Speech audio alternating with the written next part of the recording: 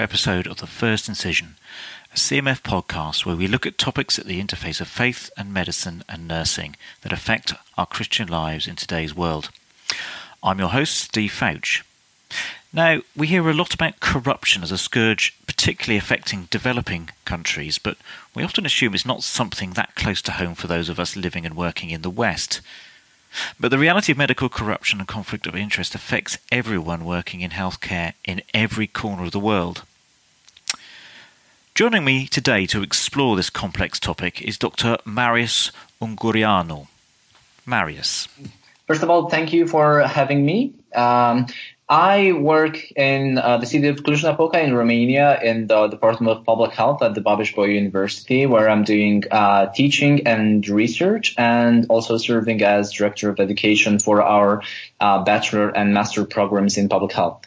Right. So what got you interested in the subject of medical corruption and conflict of interest? That was more or less a coincidence. I'd like to believe that it was another kind of coincidence.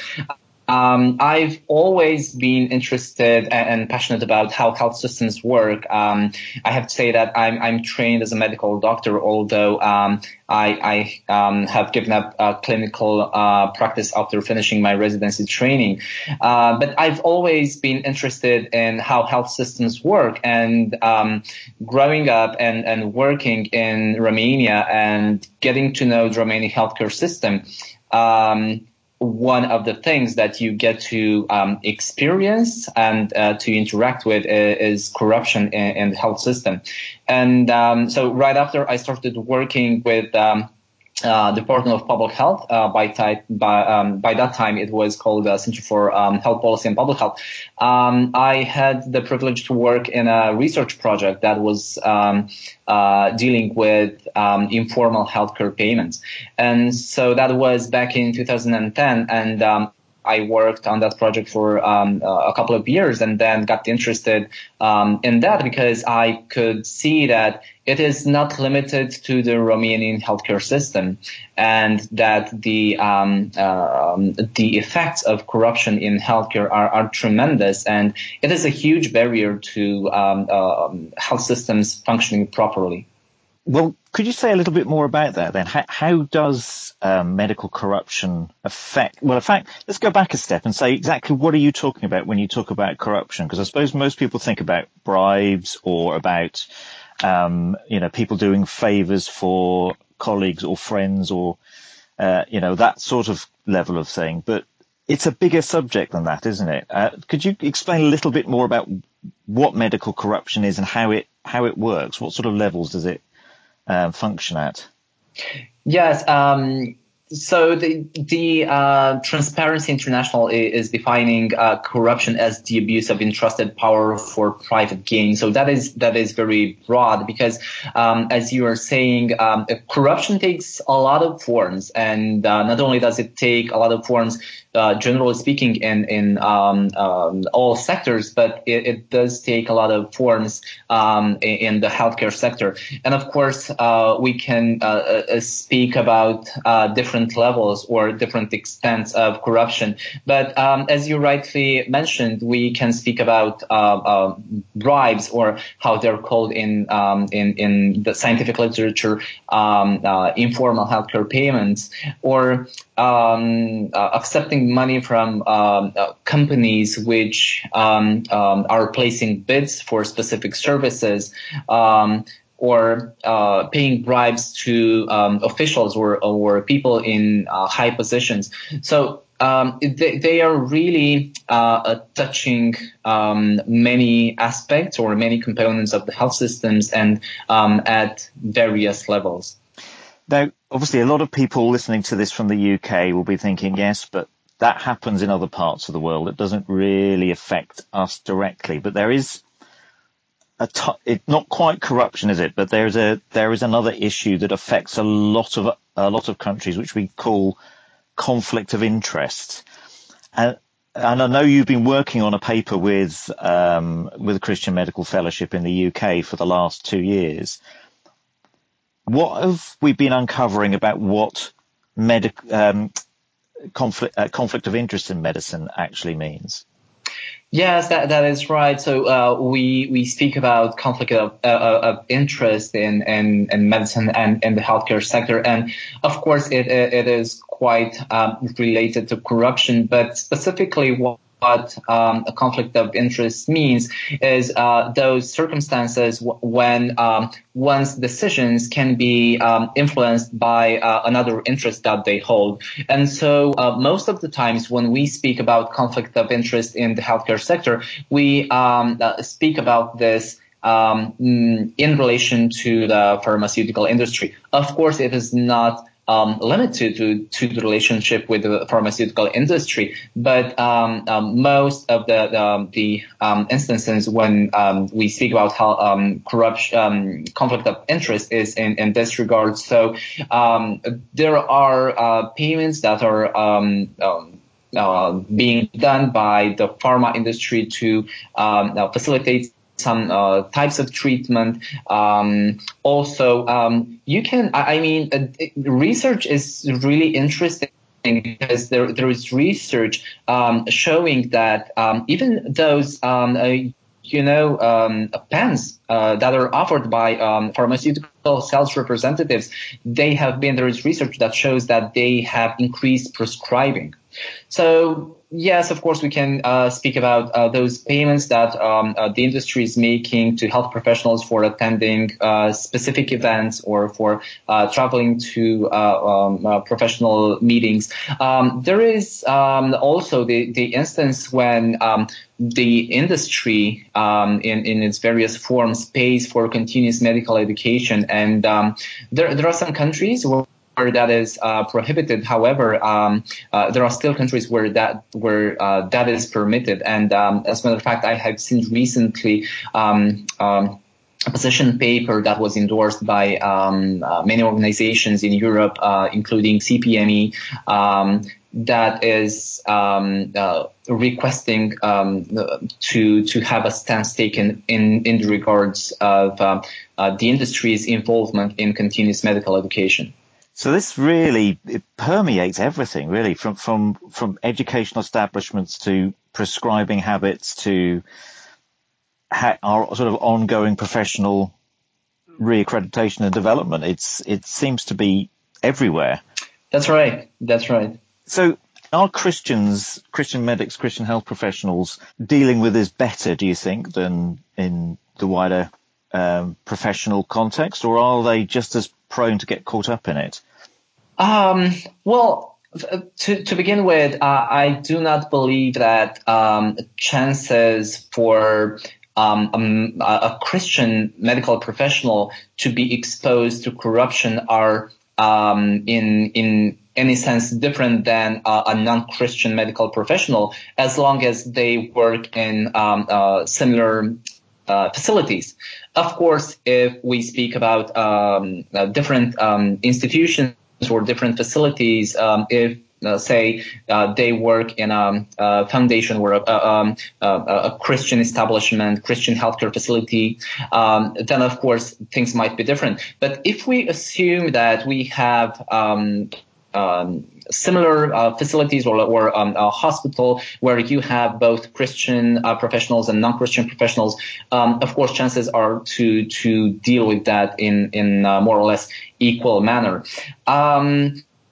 I believe that the difference may come with regards to how that is being managed at an individual level.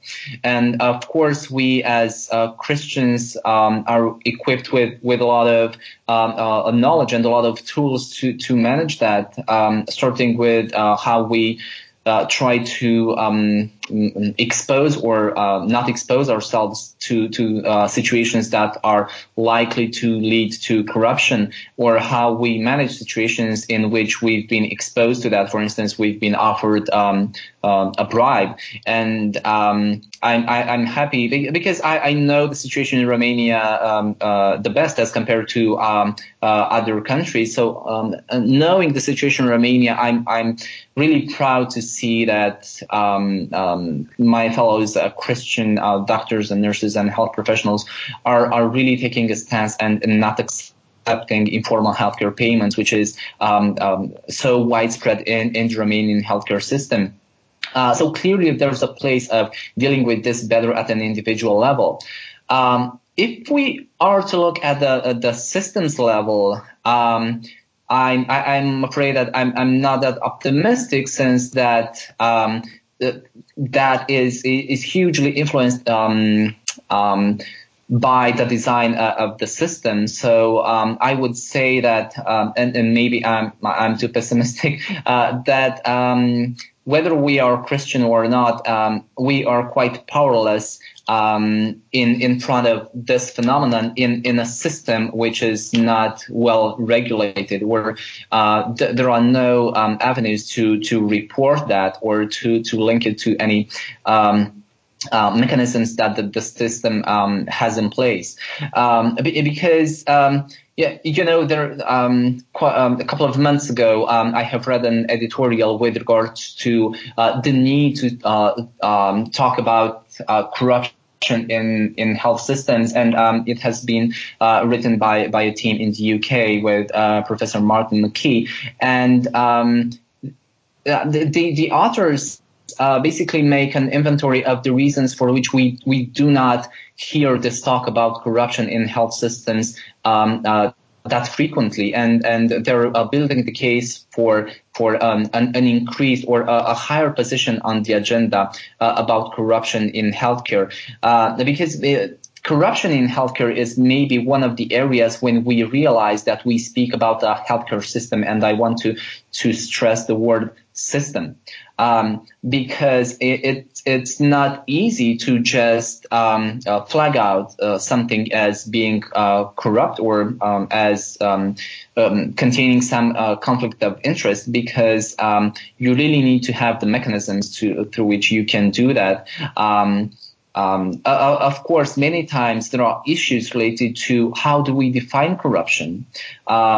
Sometimes we see that some practices do not seem very corrupt. And I'll just give you an example, and it's familiar to me in the Romanian healthcare system. So historically, we've had low wages for healthcare workers.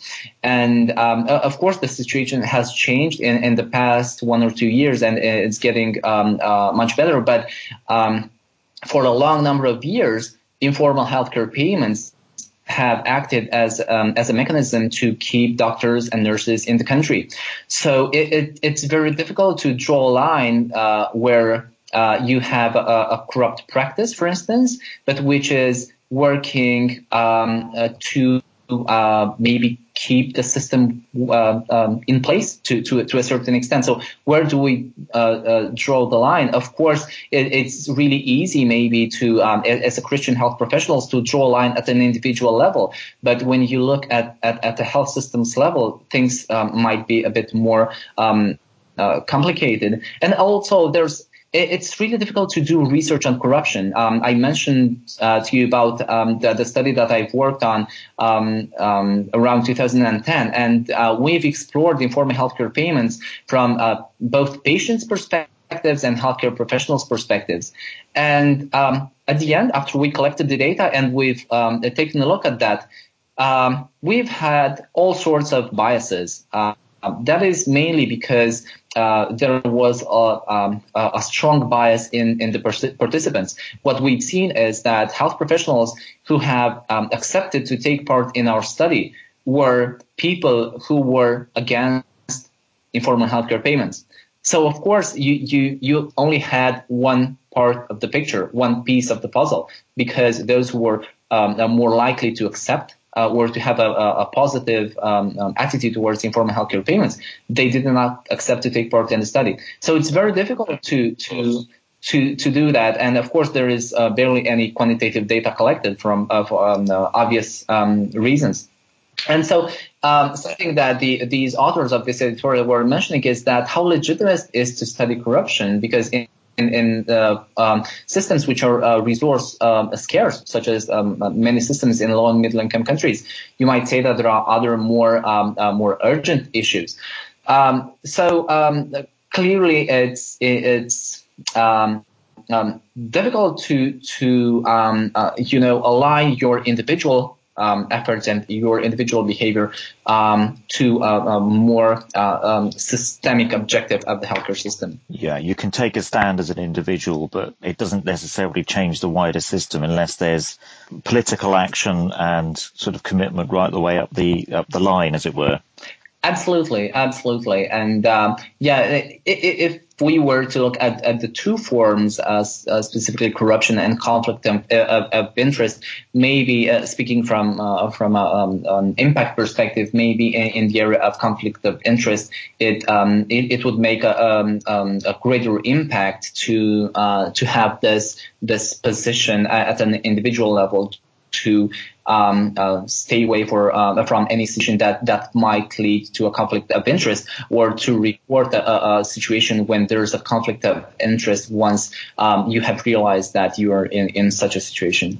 Sure. And what kind of an impact does corruption actually have on we've talked a bit about how it affects health professionals and the pressures that are put on health professionals, but how does it actually impact on the health of individuals and indeed on the wider public health sphere?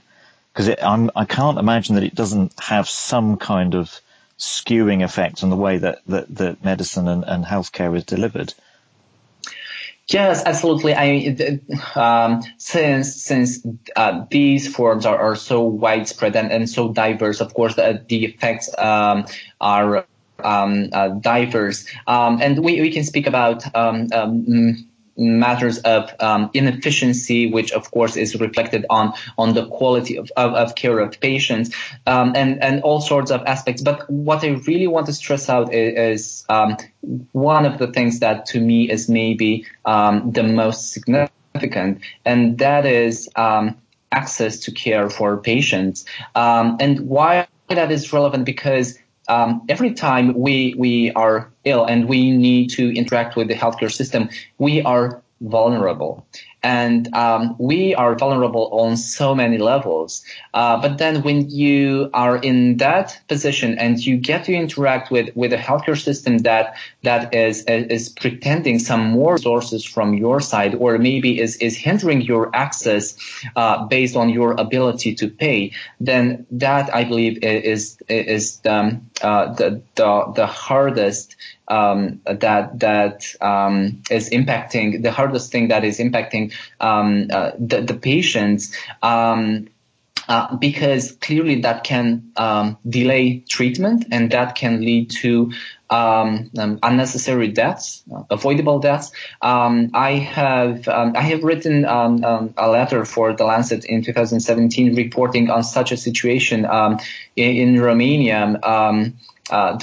There was a situation that was brought to light in the institution that is managing the entire budget, or a huge share of the budget in the Romanian healthcare system, where there was a network, including people in high positions in that institution, which were creating fake files of patients that were requesting home care, many times for that was allocated to people in terminal stages. So basically, what that was creating was that patients who were in need of those services basically were left dying in waiting those services that were basically directed to some fraudulent individuals. So that is the extent to which it can lead. Of course, maybe this is one of the most extreme situations, but nonetheless, it is burdening people in their efforts to get services from the healthcare system. Yeah, so it weighs in the advantage of those who can afford to or are willing to pay bribes or informal healthcare payments, or to skew the system in other ways, doesn't it? And leaves those who are less able to do that less and less able to access services. Yes, it gives birth to so many inequities, because people have different levels of affordability to pay out of pocket payments, especially in systems where they would not be needed to pay such payments because they're insured in one way or another. So it is leading to huge inequities. And if we were to, make reference to these broader frameworks, because we speak about system development goals, and so we can say that really at a global level, it's impairing our efforts to see affordable care and to see the idea of universal health coverage really threatened by these actions and behaviors. Absolutely, and I think as an individual, or even as I suppose a community of Christian health professionals, we can look at this and think, well, what can we do? I mean, we might be able to stand up for non-corrupt values. We might be able to make a stand in our place of work, but what kind of difference can we ultimately make then? If so much of this is going to have to change at political, at commercial, at professional, at public policy levels in so many different ways, what kind of an influence can we have to change this and challenge this in the situations we find ourselves? I believe there's a lot that we can do, and in no particular order, I just want to begin with the fact that we have to talk about this. We have to talk about corruption and conflict of interest in healthcare, because it is a reality. It is happening. Of course, the extent to which it is happening, for instance, there might be, and there are, of course, differences between the UK and Romania, for instance, and Romania and some other countries. And maybe it comes in different shapes, in different systems. But nonetheless, what research shows and what we have experienced as individuals is that corruption is happening, and we must speak about corruption in healthcare systems. So this is something that we, especially as Christians, need to do, because we are called to speak the truth. And of course, there is no way in which we can have an impact in reducing either the level of corruption or exposure to corruption if we are not admitting that it is happening. And of course, then, other than that, I guess there are two levels again on which we can address this issue as Christians. First of all, at an individual level, as especially healthcare workers. Of course, when it comes to informal healthcare payments or people put in the position where they need to make decisions, of course, we are called to refuse any kind of bribe or any kind of situation in which we might have our the decisions influenced by other factors that are external to our environment. So this is something that we can do. I mean, in each one of us in our workplace is called to do that, to behave with integrity and to reflect Christ in our day-to-day behavior. And then the second level is the system level, and of course, again, this can vary from one system to another. But what I have seen that is particularly useful is to come up as groups of Christian health professionals and just speak about these things and share experiences, and then try to come up with ideas and solutions that can be implemented at a more systematic level. And as you were mentioning at the beginning of our discussion, I have been privileged to work with a group of people from the Christian Medical Fellowship on exploring issues of corruption and conflict of interest. And I mean, to me, that was really useful experience and eye-opening, because I could hear from people working in very different settings how they experienced that, or how they have seen corruption and conflict of interest, and how it has been addressed. And it's really encouraging just to see that you really can fight these things, and you can be triumphant as a child of God in opposing these behaviors. And I believe that this is one particularly effective avenue to come up as groups of professionals, as Christian professionals, to speak about these things and think about them, and then pray about them. I mean, there's so much power in prayer, either at an individual level, to have wisdom from God in particular situations, and also to be guided by God in our efforts to influence our healthcare systems for the better. Thank you, Marius. That's very helpful and encouraging. And if people are interested to see the paper that you worked on with the Christian Medical Fellowship, it's available on the CMF website, and we will have a link to that in the podcast information that you can find online. And we will hopefully be seeing further papers and blogs and articles coming out exploring some of these issues in the months and years to come. Marius, thank you very much for your time this afternoon. And is there any sort of final words that you would like to say to encourage those listening to this podcast to think about how they can stand for Christ in this kind of situation? Thanks very much. Thanks so much for having me, Stephen. It's been a pleasure speaking with you. I believe that what would be one thing that I would encourage everyone is just to take some time and think about everyone's situation in their workplace, in the place where God has placed us, and see what could we do differently in terms of maybe paying more attention to what's happening around us, maybe taking a more open position to any potential conflict of interest or a situation where there's an act of corruption.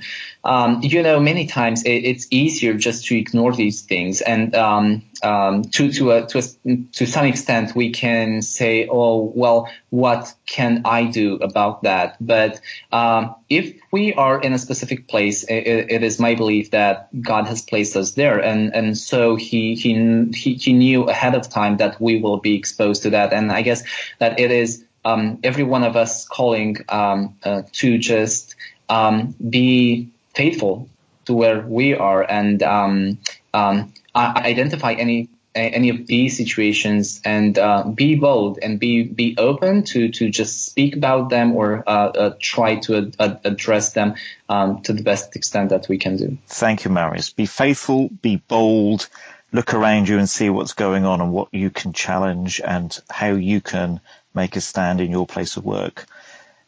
Thank you very much, and we'll hopefully get a chance to talk to you again, Marius. Sure. Thank you. Thanks, Dave. Join us again in a couple of weeks for another edition of the First Incision podcast from CMF. And in the meantime, take some time to go to your podcast provider of choice and rate the First Incision. It not only helps encourage us, but it actually helps other people to find this podcast. Thank you very much, and see you in 2 weeks' time.